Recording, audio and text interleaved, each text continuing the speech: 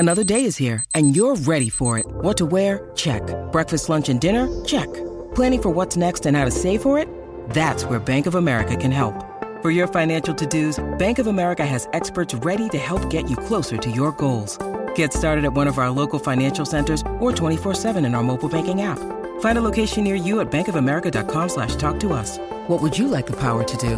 Mobile banking requires downloading the app and is only available for select devices. Message and data rates may apply. Bank of America N.A., member FDIC. You avoid toxic positivity starting out. What is the best mindset to strike a balance? So what I look at is toxic positivity, because that's kind of like Tony Robbins had this analogy that he talks about. It's it's like the power of positive thinking. That's an old book that's been around for I think 100 years at this point. The power of positive thinking.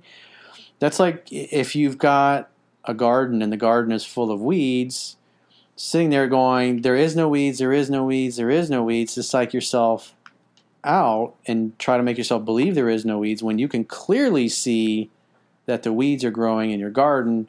That to me is toxic positivity.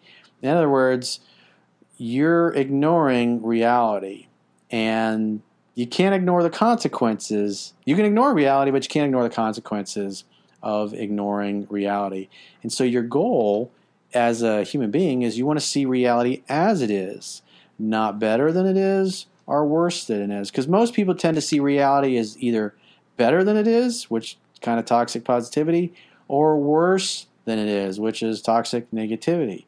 If you can see the world as it is and not get butthurt either way and just do what you need to do in the present moment, that's the best way to go through life.